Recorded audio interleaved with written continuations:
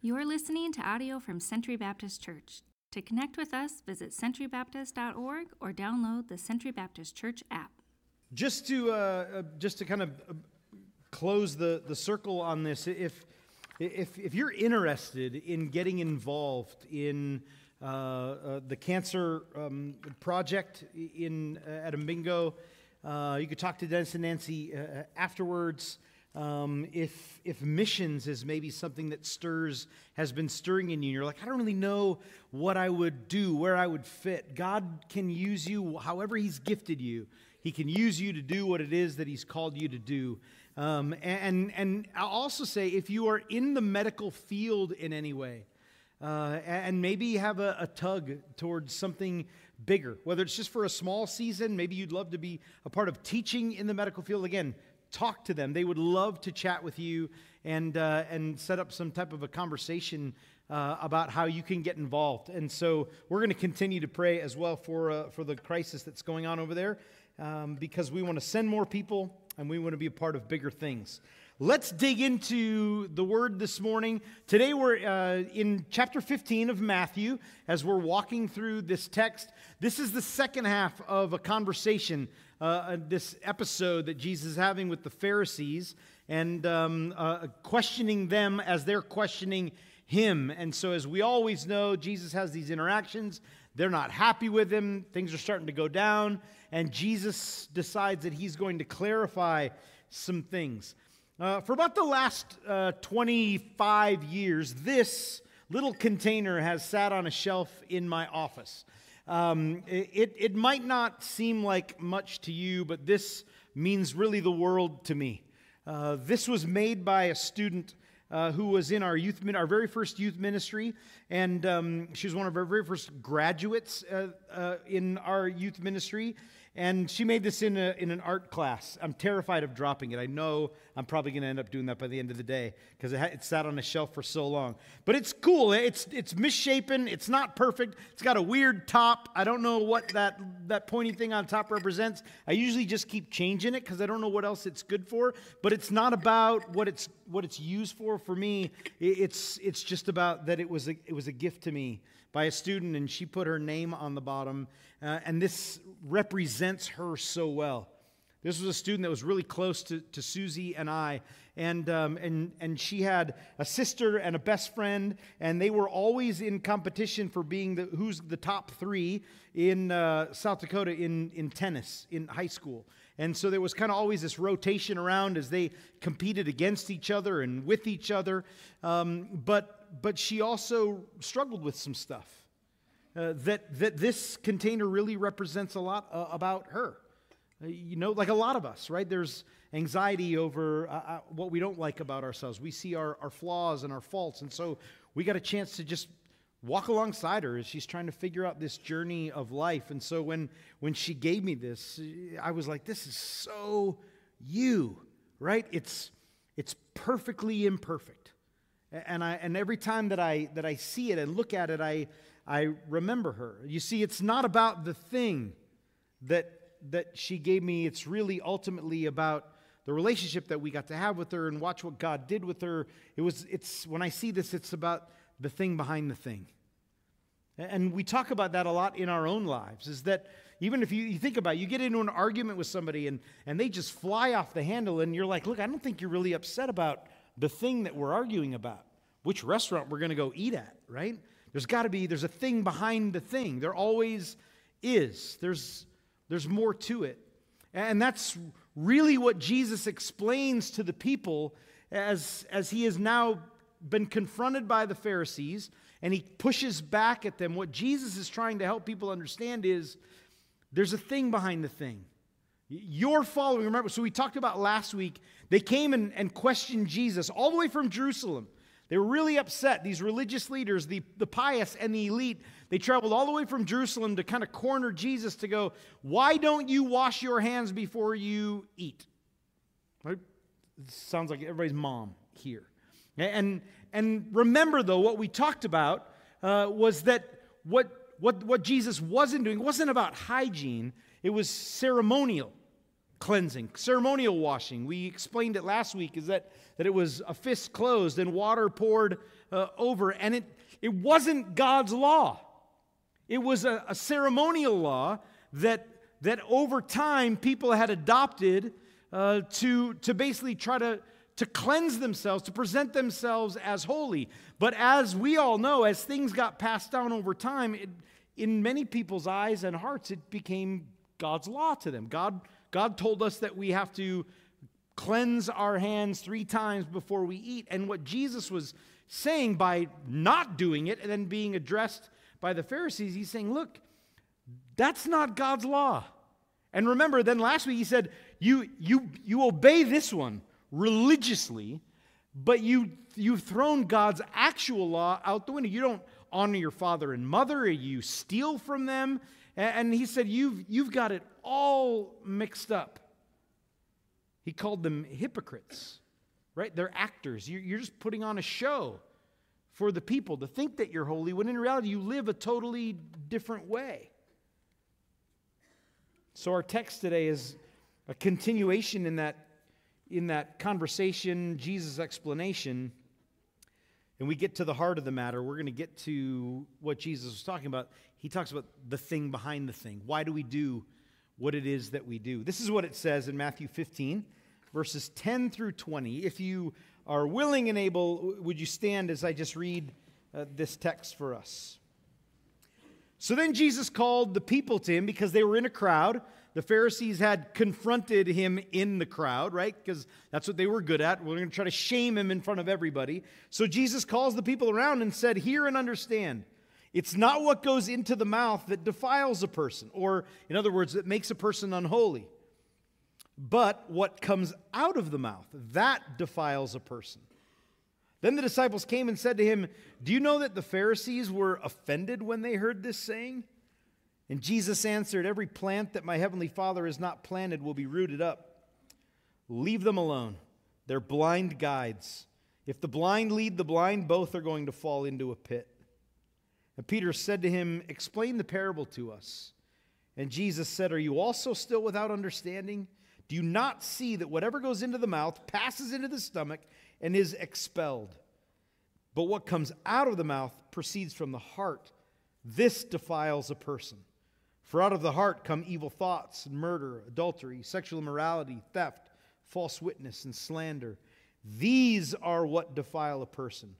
But to eat with unwashed hands does not defile anyone."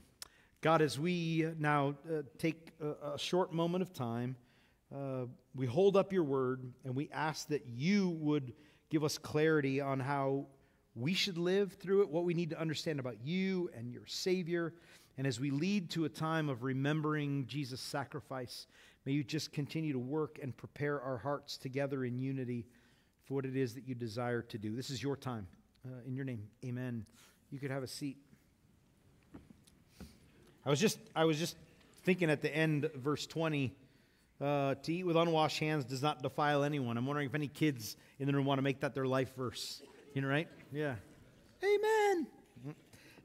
So Jesus calls the people together, and he, to explain his reaction, or why he reacted that way to the Pharisees. Now you got to put yourself back in the time and in the location, and how people were feared and respected the Pharisees as really their religious leaders. And Jesus has now really called them on the carpet on a number of things and has basically said, your law doesn't mean anything. Your tradition does not mean anything, and I don't need to follow it. And he says, so gather and understand. In other words, he's telling people, listen closely. I want to clarify this for you. He says, it's not what goes into the mouth that defiles a person, but what comes out. That defiles a person, because the mindset of the people that they've gained over the religious teaching throughout their lifetime is that what you ate could defile you if you ate the wrong things. Especially significant is that Jesus is addressing the washing of hands. We know if you go back to Leviticus and Deuteronomy, there are a number of things that God told his people that they shouldn't eat. Shellfish and pork and insects and birds of the air. And you can do your own research and see why many of these could be bad for your health. But ultimately, that wasn't the point for God. The point for God, and the reason that he gave his 613 laws for his people, is so that they would understand their need and their desperation for a holy God. Because there's no way that they could live into all of these laws that he given them. And Scripture, as you read Scripture in its entirety, the Apostle Paul talks about this a lot. He goes, that's the point. The point is for people to understand that they can't live up to a holy God, and so there's a need for salvation. There's a need for rescue. There's a need for repentance. And so the law allowed people to see their sinfulness and their need for a rescue from it. What mattered is what God declared was right and what God declared was wrong, and he expected his people to live into it. The laws itself, which maybe a lot of ancient people, they had no clue. I don't know why we're not allowed to eat lobster. Like I don't get it. They seem so delicious, but we're not allowed to. And it wasn't it's because of this or because no, it's because God said don't. That's the only thing that matters. You don't have to dig into all the depths of the why, because you have the why, because God said so. I was doing some research. I was trying to find crazy laws that we have in North Dakota that you probably don't even know exist. And I wanted to find out the why. I couldn't find out why they're there, but there's an actual law that says that you and I, get this is the land of the free and the home of the brave. You as a North Dakotan are not allowed to keep an elk in your sandbox in your backyard. I don't know. I don't know where it came from. I don't know why it's there. But all I know is now it just makes me want to have first of all, a sandbox. And then now I want to get an elk. And just to find out if that law is going to be enforced. There's another one that if you live in Fargo, you're not allowed to swim in the Red River naked from 8 a.m. to 8 p.m. I don't know if there are other laws that come after 8 p.m. or not, but I don't know why it's there. Also, this doesn't matter because you're all good Baptists, but you're not allowed. There's a law that says you're not allowed to keep your hat on while you're dancing in North Dakota. So, right? So repent. Not for the hat, for the dancing. No, I'm just kidding. But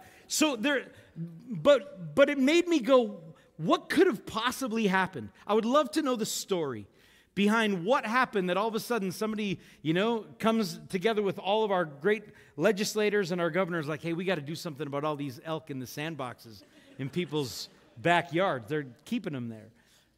When it comes to God's law, God says, I want you to care that I said not to. It's about me. It's about obedience. That's what God expects from us. He chose the people of Israel as his own. He freed them from captivity in Egypt. They didn't have any way and understanding of living outside of Egypt. And so God stops them out in the desert and he says, I need your full dependence on me. I promise you that I'm going to lead you to where you need to go. I've chosen you as my special people that I will put my name on, and what I need from you is to trust me, that I will continually provide for you, that you will follow me, and I will bless you, and I will do great things. Disobedience is really because we don't trust. We find that right away in Genesis chapter 3 as God tells the very first man and woman, like this world is for you to enjoy. The only thing that you can't do is eat of that one tree. God was saying, I want you to trust me, that I'm giving you everything. I'm giving you all of my best. But he gives them the opportunity. He said, just don't eat of that one tree. And they ate of it, and sin enters into the world. Sin didn't enter into the world because there was something about that piece of fruit that had some type of poison or magic in it that all of a sudden made them sinners. It was the disobedience, the not trusting in God that brought sin into the world. We get to Exodus and Leviticus and Deuteronomy and God rescuing from the people of Egypt. And he says, you're my people. I didn't choose any other nation. I didn't choose any other people group. I chose you. And he says in Exodus 19:4, you've seen for yourselves what I've done for you. I've rescued you. I've done great things. I continue to provide for you. I brought you to myself. And then he tells them, now if you obey my voice and if you keep my covenant, you will be my treasured possession, set apart as a kingdom of holy people. If you obey what it is that I've asked you to obey. So they took it very seriously. That's why we find them placing a hedge of protection around. We want to make sure nobody in this nation breaks the laws, so we're going to create more laws around God's laws. The problem is they thought their laws were, as Jesus said, more important than God's laws. God just wanted obedience to what he asked of his people, to trust, to have faith. Jesus didn't really even get to the Old Testament laws. He was addressing their issue, their question. Why don't you obey our ceremonial law? And so Jesus just says, look, it's not about what goes into the mouth that defiles it. It never was. It's the thing behind the thing. It's about vanity. The disciples didn't understand Jesus' statement. They didn't quite get it. So they come up to him, hey, Jesus, I don't know this, but the Pharisees are kind of upset. Like he kind of called them out. They're offended. And the way that it's written is really this understanding that what they were telling Jesus was, hey, that really wasn't cool. The way that you said that to them. They're kind of upset about it. Don't you think you were a little bit harsh with them? Jesus wasn't malicious in it. He was just speaking the truth. And by Jesus saying what it is that he needed to say, he was speaking out against their traditional practices, thinking that was in some way holy. But in their eyes, it shamed them, it embarrassed them. And the key to that statement is in their eyes. Jesus just spoke truth. It was their choice if they were going to be offended by it. Now, I know some of you are like, okay, yeah, preach, right? Because if I speak truth, I don't care what other people think. That's not what God calls us to do. We're supposed to speak truth at all times, but we're also supposed to speak it in such a way that people will be drawn to Christ rather than repelled from him by the way that we come across at people. But I'm not even going to go there for the rest of the morning. It was their choice to be offended. The word is scandalon. That's the Greek word that Matthew uses. It means to stumble or to fall away. Because we get the word scandal from that. What's a scandal? It's an action that causes our reputation to be ruined, to be harmed. So the stumbling away, being offended, is just that. Oh, you've said something that's going to make me look bad, and so I don't want to have anything to do with you anymore. That's the whole idea. The Pharisees actually leave. They don't want to be around Jesus anymore at this point. How dare you? But what we know about being offended is that's our choice to take what somebody said or done and make it personal about us, how we react to it. It's more than hurt feelings. What it does, it takes hurt feelings and it justifies us being angry with somebody else. I don't have to have anything to do with you anymore because of what you said about me, which isn't biblical at all. And it's an outward action of anger that then turns into what? Turns into power. And then what happens if we keep following that? If we allow ourselves to be offended, is that we get angry and we take on the power, and now we have to dominate over the person who has offended us. And they then become the villain, and we get to be what we always dream of. We get to be the hero, right? We get to be the one that crushes the victim. That's the justification that goes on in our minds when we become so easily offended by things. As Christians, if we're offended at the actions of others, we need to put ourselves in the right seat. Because if we're offended at other people's sin, what we need to understand is it's God that's been disrespected. That's what Jesus is saying. You're disrespecting God. The disciples are saying, hey, you really offended them. And he's like, well, they've offended God. And I'm going to let God, let him go, he says. I'm going to let God take care of that. It's like we talked about a number of weeks ago with the wheat and the weeds. What did Jesus say? The disciples were like, we should go out and pull all the weeds, right? Get rid of all the bad people in the world, right? And Jesus said, leave them alone.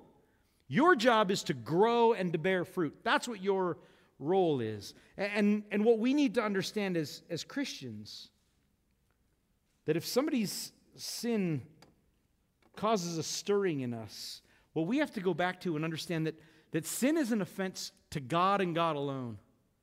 And God himself tells us all throughout Scripture that he's patient, that he's long-suffering, that his judgment will come in his good time. We don't have to worry about it.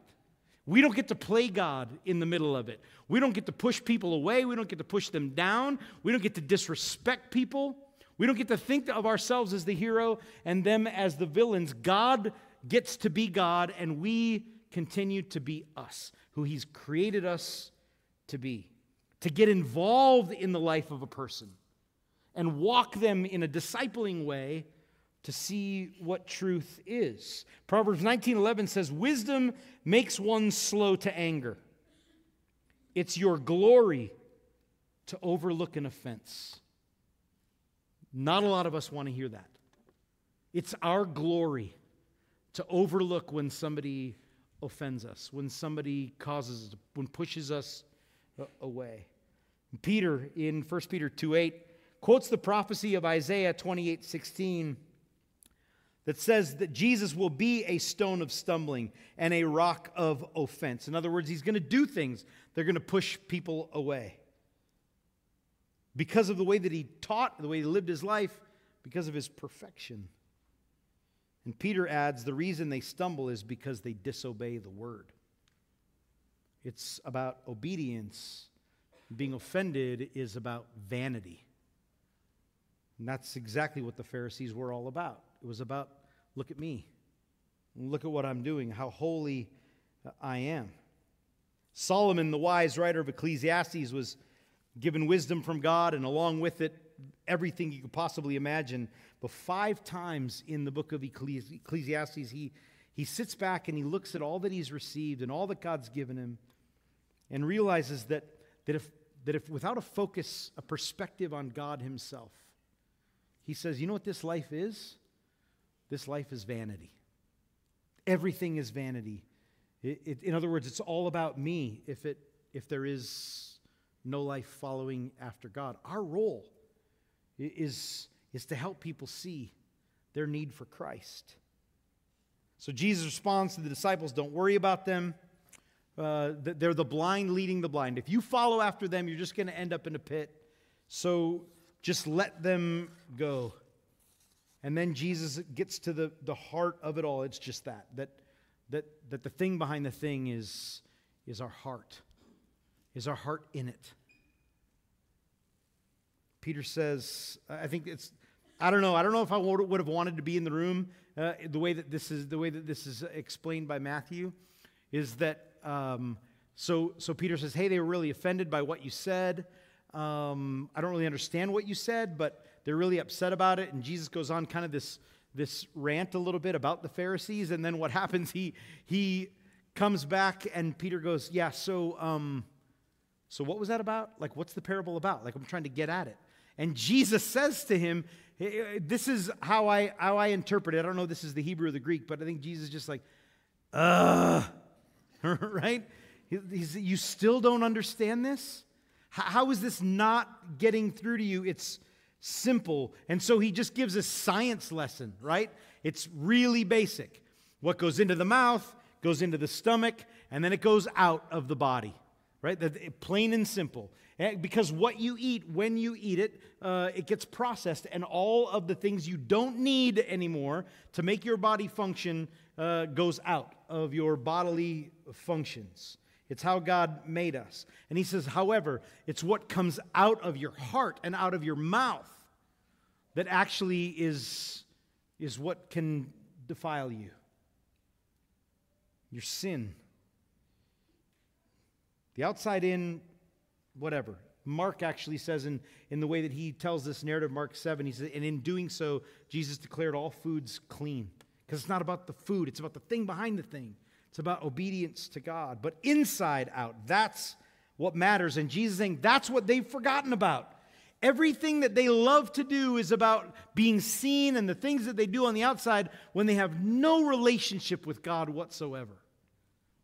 Because without a relationship with God, you can do all the things that God asked you to do. Don't eat this and go and do this. You can do that under your own power, but it's going to get you nowhere.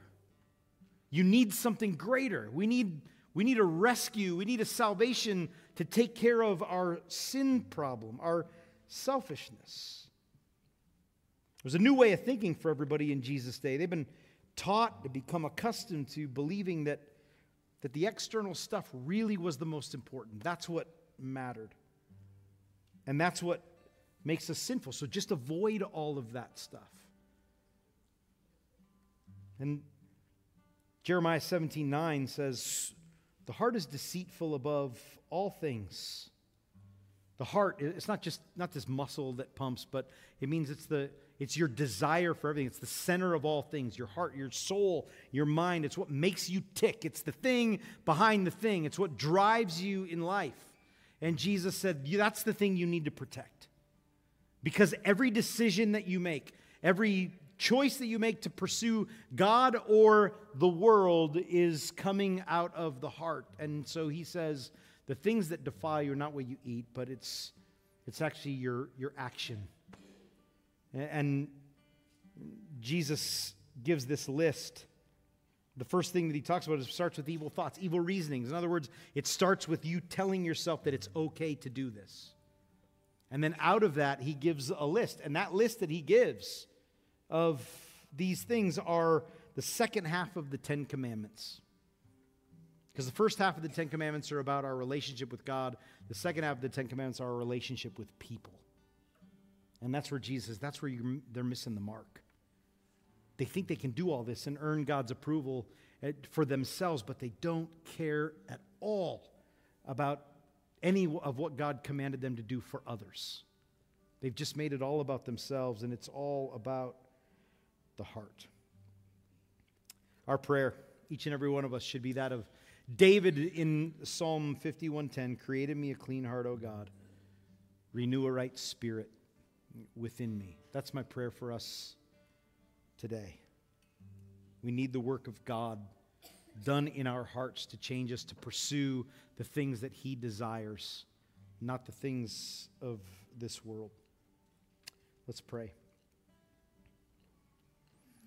Father, we love you and we praise you for who you are. God, as just reading through this text over and over again, seeing how I could so closely follow the ways of what seemed to be the life of a Pharisee. And there are days that I often do, God, thinking that something that I do all of a sudden just puts me in a better standing with you when I know that that's not true at all.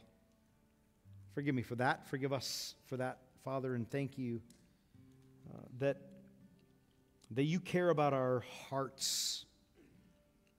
You care about our actions, but you know that our actions flow from our hearts.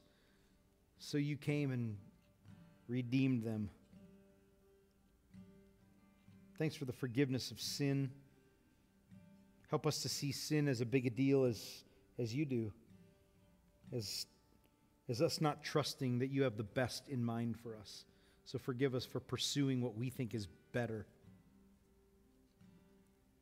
Thank you for your Son, Jesus Christ. We give you praise. Amen.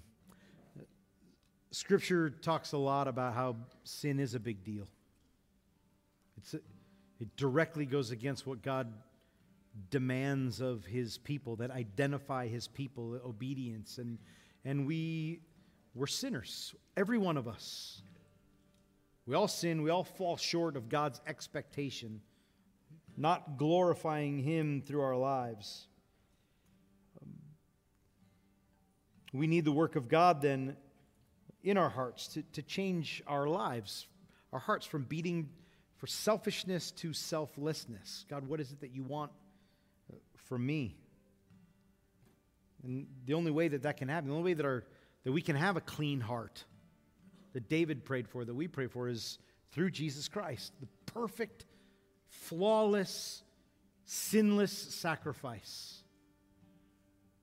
The only one who's strong enough to give his life up for all of mankind, strong enough to lay his life down that his blood could cleanse us from our sins, that his body could be broken to take on the weight of every one of our sins.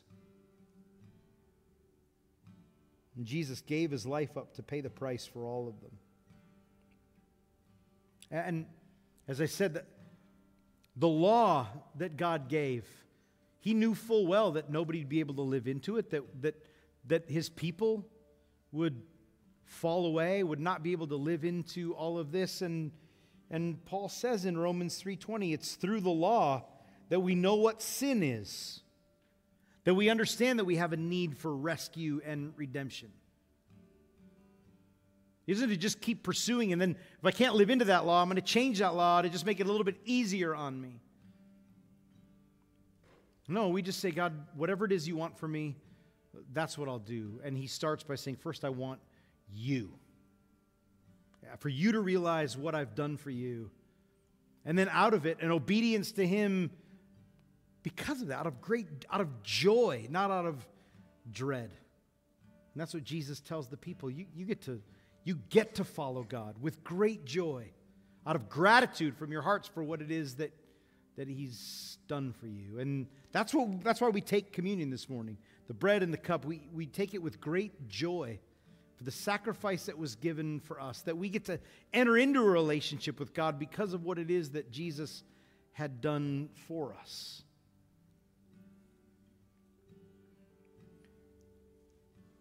But we know this morning, we gather together once a month. We remember we have a little bit of juice. We eat some bread. I'm not disrespecting it, but let's see it for what it is.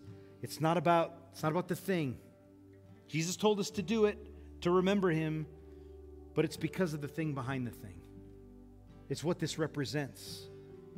A Savior who left the glory of heaven to come to let his blood pour out for our sins to be forgiven, for his body to be broken and tortured and beaten, so that we would not have to face punishment.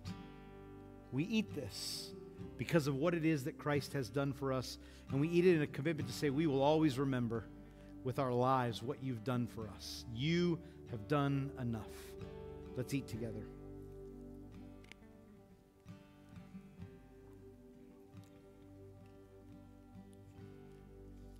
Thank you, Jesus.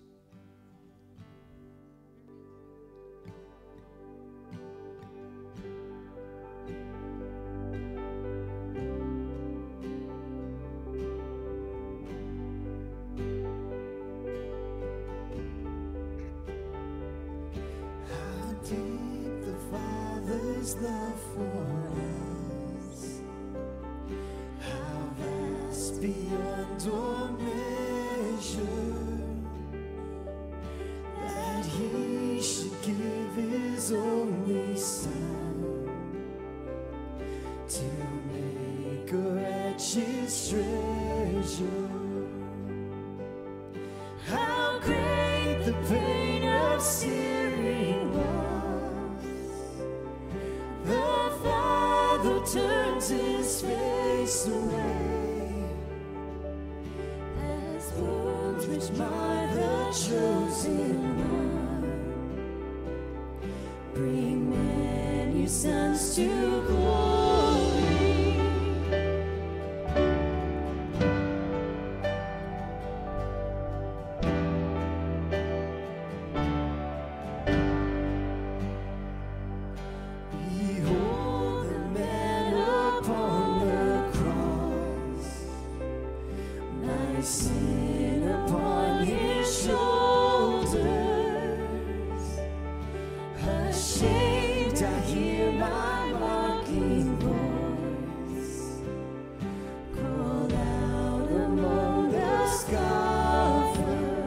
Stand, church. It was my sin that held him there until it was accomplished. His dying breath has brought me life. I know that it is finished.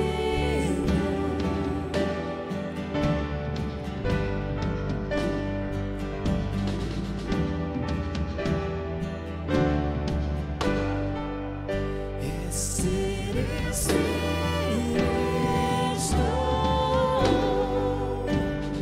It is finished, Lord.